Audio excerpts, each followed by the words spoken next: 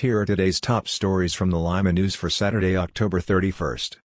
Goats are on the job at Schoonover Lake, hired by the city of Lima to battle brush and weeds that have overgrown the dry lake bed. Lima Mayor David Berger confirmed Kevin Cox is being paid $15 per day per animal in what he termed an experimental program which could result in goats being used at other hard-to-maintain areas of the city. The Ohio State University's newest president took a trip to the Lima branch campus Friday to tour the facilities and talk to various stakeholders.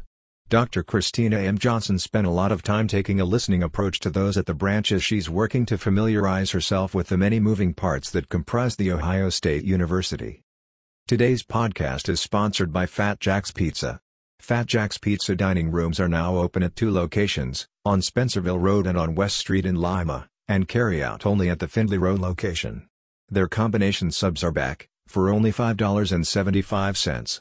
Fat Jack's, celebrating 45 years as Limaland's favorite pizza.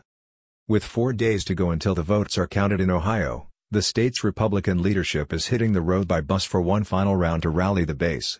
Allen County was on their schedule for Friday. They whipped up enthusiasm for GOP candidates.